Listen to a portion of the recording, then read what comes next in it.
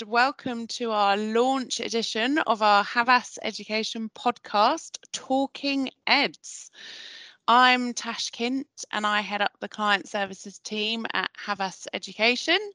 And today I'm delighted to be having a conversation with Andrew Hargreaves, co-founder of Data HE and former director of UCAS. And I'm sure most of you who are listening today are very familiar with Andrew, but in case you aren't, let me briefly introduce you to him. So Andrew is an experienced executive director with expertise in customer behaviour and data-driven marketing, with over a 10-year career in strategic consulting. And previously, Andrew was at UCAS holding several different roles, including Director of Marketing and Customer and Director of UCAS Media. And I've shortened it down to that, Andrew. I hope that's okay. Tash, it's a generous and accurate reflection of who I am. And thanks ever so much for having me today. It's an absolute pleasure to be here and to be given a chance to talk to the sector through this new medium for Havas. So really looking forward to having a chat with you. Great. Well, welcome and thank you very much for being our first guest. As I mentioned, today we thought that we would cover off some thoughts around 2022 and what that's going to bring. A little bit of future forecasting, if you like. And we did have a brief chat beforehand, but just if we start off looking into our crystal ball, what exactly do you think 2022 is going to look like overall, and give some explanations around why you think that? Well, what a great and challenging question, and I love the fact that you couched it in gazing into the crystal ball, because of course, like everyone, I don't have one of those, but we do have some data, and I'm often keen to express to clients there's no such thing as data for the future. There's only data for the past, and you have to learn lessons from it. And so what would I say about 2022? The first thing I'd say is, broadly, from a recruitment perspective, the sector can be optimistic. There's plenty of demand in this system for HE, for both undergraduate and for postgraduate, and that demand is just going to keep growing. So if we look at the lens of the world through the lens of recruitment, healthy, buoyant, lots of it, should be optimistic. Now, that's not to dismiss all the other challenges that the sector's got, and there'll be listeners now saying, does he understand how difficult some of this is? But if we look at an aggregate level, very, very healthy system. Now, that's not to say there won't be winners and losers, just as there have been over the past decade. But why do I say there's going to be plenty of demand? Well, the first reason is the population story. Everybody is aware of it, it's underway, and it's happening now. And by 2022, we're going to have another year of it. The application rate is rising, so the number of people who want to go to university is increasing, particularly among school leavers. And the sector demonstrates that it wants to recruit them. So yeah, we should be excited and optimistic. You could be in another market where it's tanking. We're definitely not in that space. Not working in travel or hospitality at the moment. Indeed, so indeed. Briefly happy about our situation. So I'm interested where we talked about the application rate rising. Now, some of that might have been impacted by the pandemic, assuming that people think that university is a good option as opposed to, you know, taking a year off or going into work. But do you see any other specific reasons? Does the data tell us any other reasons why that application rate is rising? Well, it's always been rising, Tash. It's been rising since day zero. Every year, the application rate rises. So there's a thing about how many people there are, but more critically, what proportion of those people send us a signal that they want to go to university. And so you're quite right. Things like COVID can sharpen people's focus, and it can create other motivations for people. So we generally see, for example, that when the job market's under strain, older people come and apply to university. But the application rate of an 18-year-old school leaver in this country just increases and increases and increases. Now, if a global pandemic can't suppress that demand for HE, I'm trying to imagine what catastrophe could reach us prior to 2022 that would suddenly halt this train of appetite for HE. So if you're asking me with £1,000 in my pocket, would I put money? How much of that would I put on the app rate rising in 2022? £900 if the odds are good enough. I'm pretty confident the application rate will keep rising. Great, I'll get down the bookies then. And that application rate, as you mentioned there, does have a different impact on the different age groups. So you talked about the mature student base growing. And again, I think some of the stats show us that that is across particular courses, which you can, which you may expect or may not expect, and maybe you could go into some detail around that. But I'm also interested around, our WP audience. Are we also seeing that application rate rise? Is that less of an increase than more generally? What do the numbers tell us there? Yeah, really great topic. You're absolutely right. We've got to separate out 18-year-olds and other ages. So stick with that message. For 18-year-olds, the application and in fact the entry rate to HE for 18-year-olds is increasing.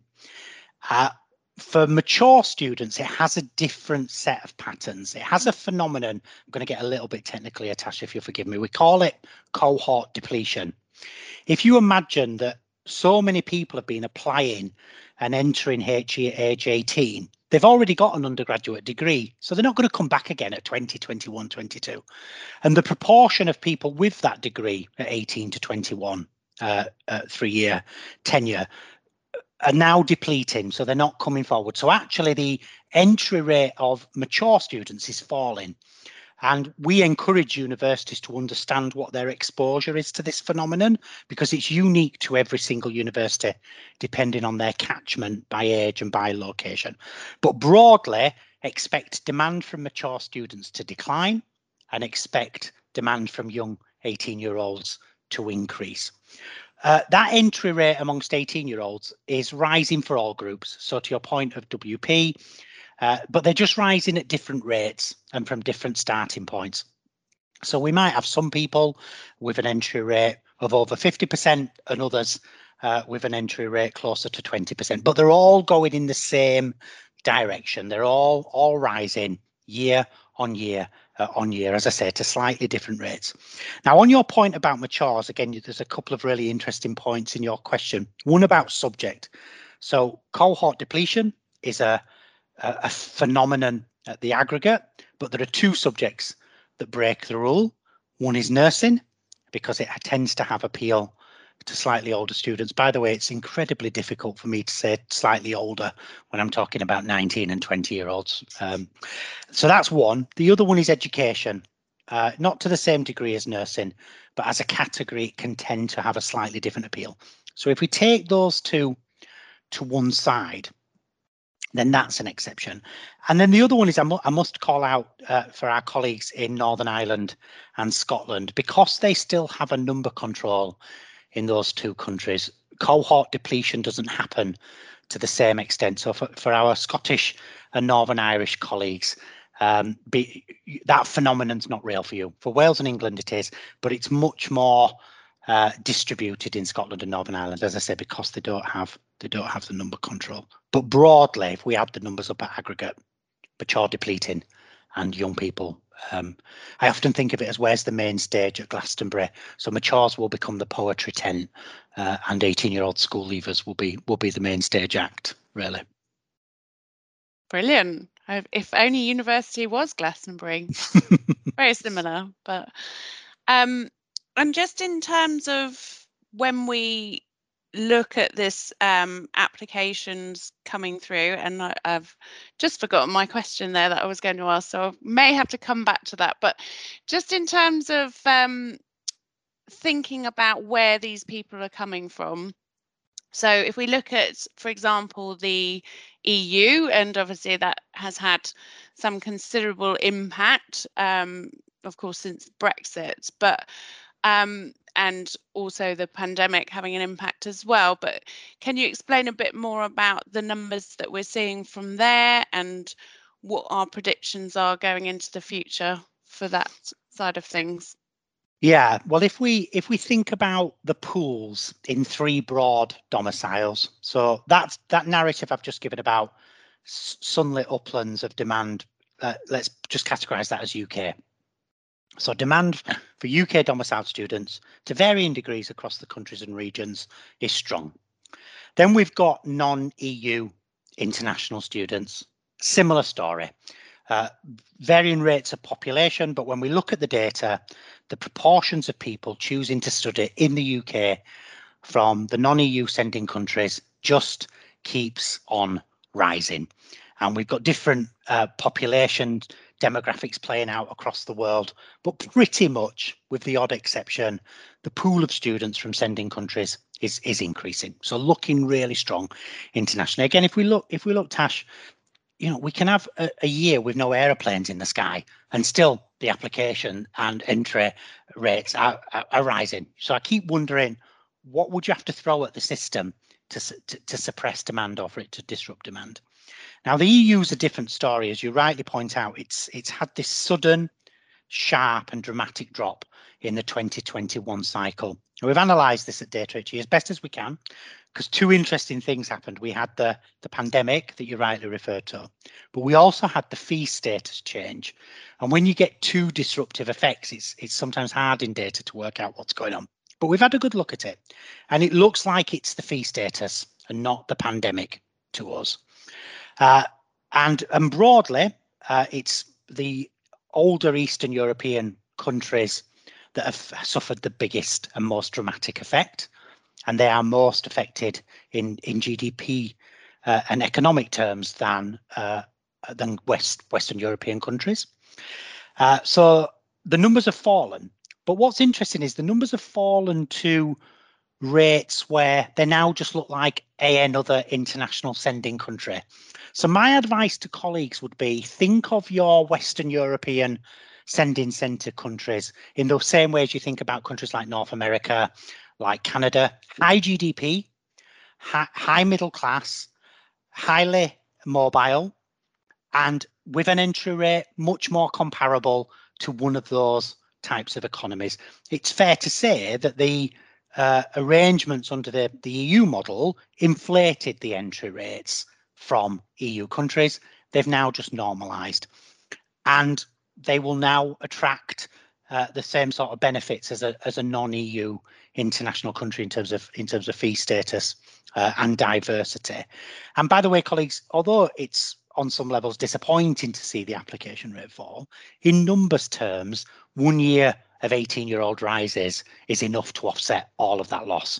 So the sector doesn't need to worry about it in numerical terms. I understand it might have other motivators and considerations, but what they mustn't do is just let it go as if, oh, that's it, the EU's finished.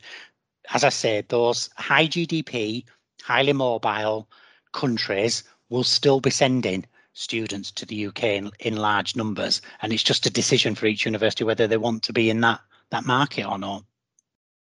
Definitely. That's really interesting. And do you see particular markets, so the non-EU, as we mentioned, so, you know, traditionally China, India, are they still seeing that impact of growth? I saw some numbers recently where China didn't seem to have been impacted at all in terms of students applying to university. Is your prediction that just keeps on going up as well? Well, there are two titans in the system, and you mentioned both of them, China and India. It's just a scale thing. When you're dealing with India's got 23 million 18-year-olds, China, something like 20 million, and just about to start a population recovery. And in fact, their entry rate to the UK is minute, 0.04%. So these are tiny proportions of the Chinese population, but all you need is a marginal 0.1 move, and you suddenly get an extra 2,000 people. So in numerical terms, they look fine. What I can't predict is any forces outside of numbers and appetite. Again, what I would say to universities is international recruitment, for lots of reasons, is riskier than domestic recruitment. It just simply is. There are geopolitics at play, there's culture, international relations. It doesn't matter. Socioeconomics, currencies, all these things are factors. Whereas inside the island and within a domestic setting, those variables are less volatile. The demand is there.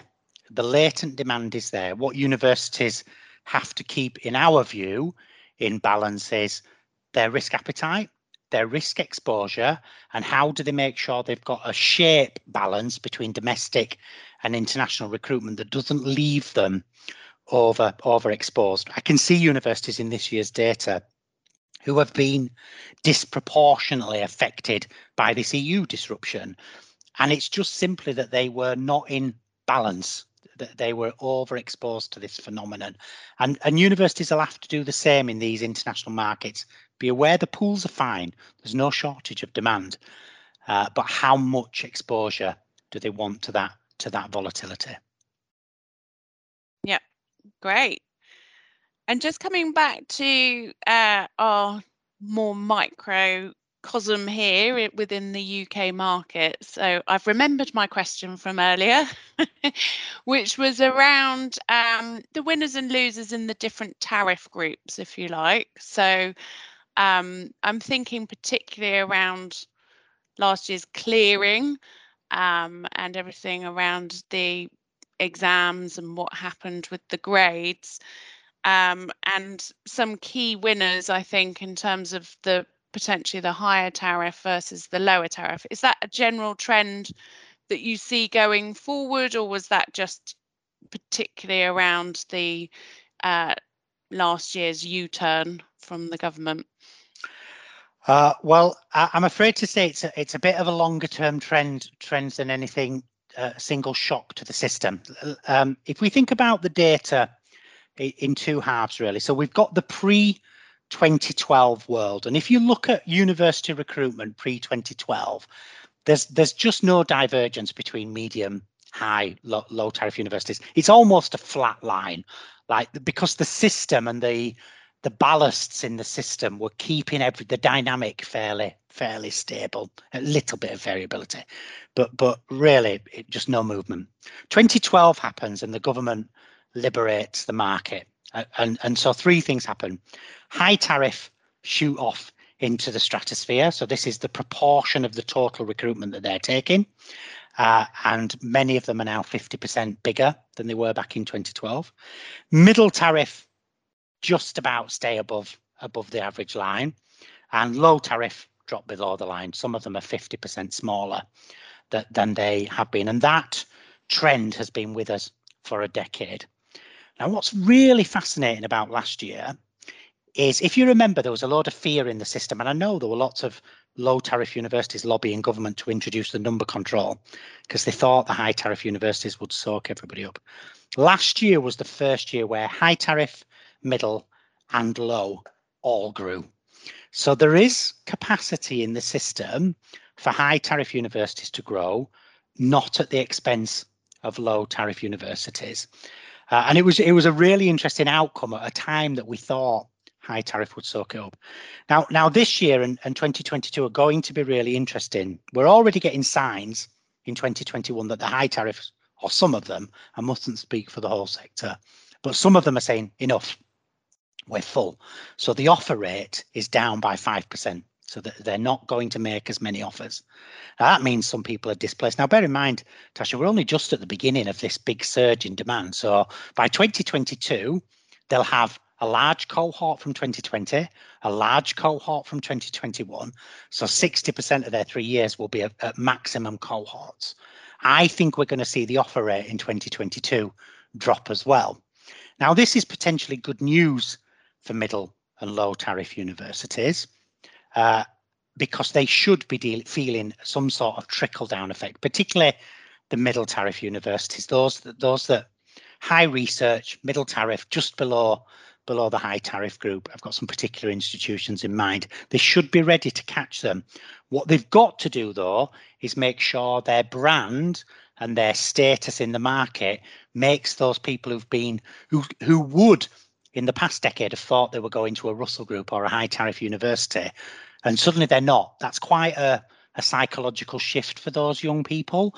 What the universities like UEA, Leicester, Kent, Reading, they've all got to be ready to say we are a viable brand alternative for you, because the biggest risk is that people think deferral is a good option, and it really won't be, because you're just deferring into another year with more demand.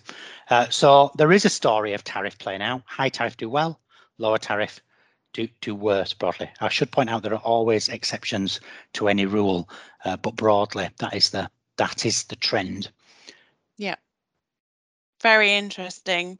And just in terms of sort of drawing this to a close in a minute, hopefully we've kept everybody entertained thus far, but just in terms of the impact of thinking now, like with the Augur review and things going on with the technical colleges and FE colleges, are there any trends that you can sort of foresee, or is there any data telling you anything looking into the future of the impact that these things might have on our universities out there? No data, because unfortunately they're all potential.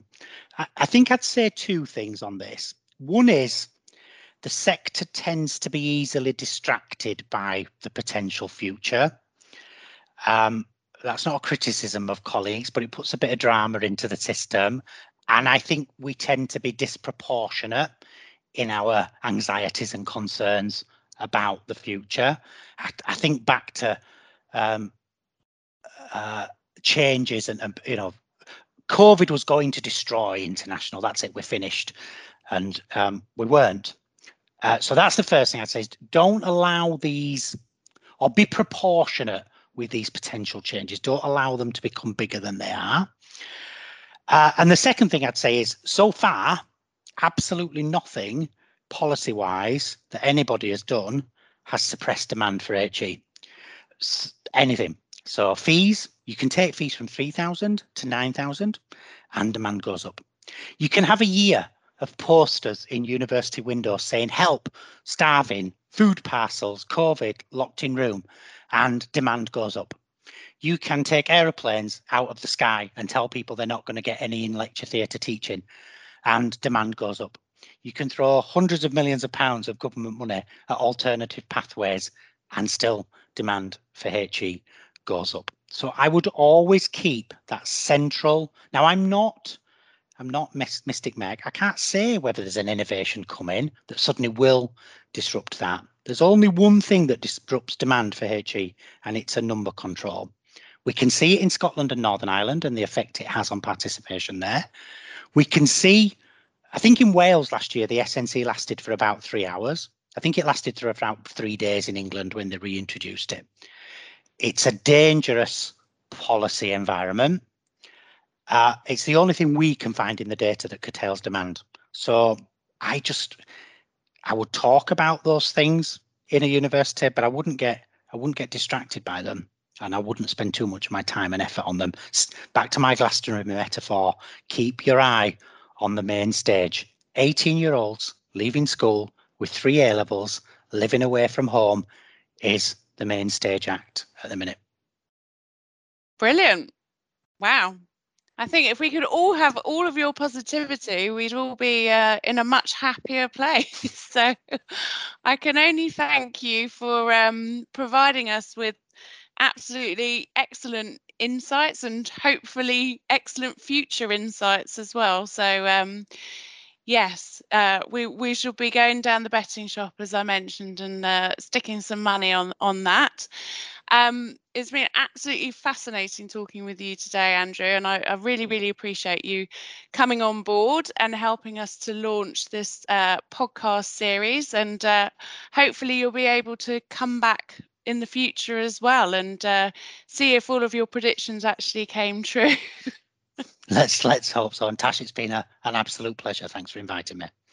Thanks very much. Just in terms of, we can do a bit of a plug now, I think, for you. So if people want to speak with you more, I'm sure that they can go to your website as the first port of call at datahe.uk. That's correct, isn't it? That's right. Excellent. And of course, if you'd like to come through and speak with Havas Education, you can come through. We do have a new website which is launching very soon. So by the time this is released, hopefully havaseducation.com will be up and live. Or else you can come through to me directly as well at natasha.kyndt@havaspeople.com. And again, just once more, Andrew, I'd just like to say thank you, and thank you for being our first guest. Pleasure. Speak to you later.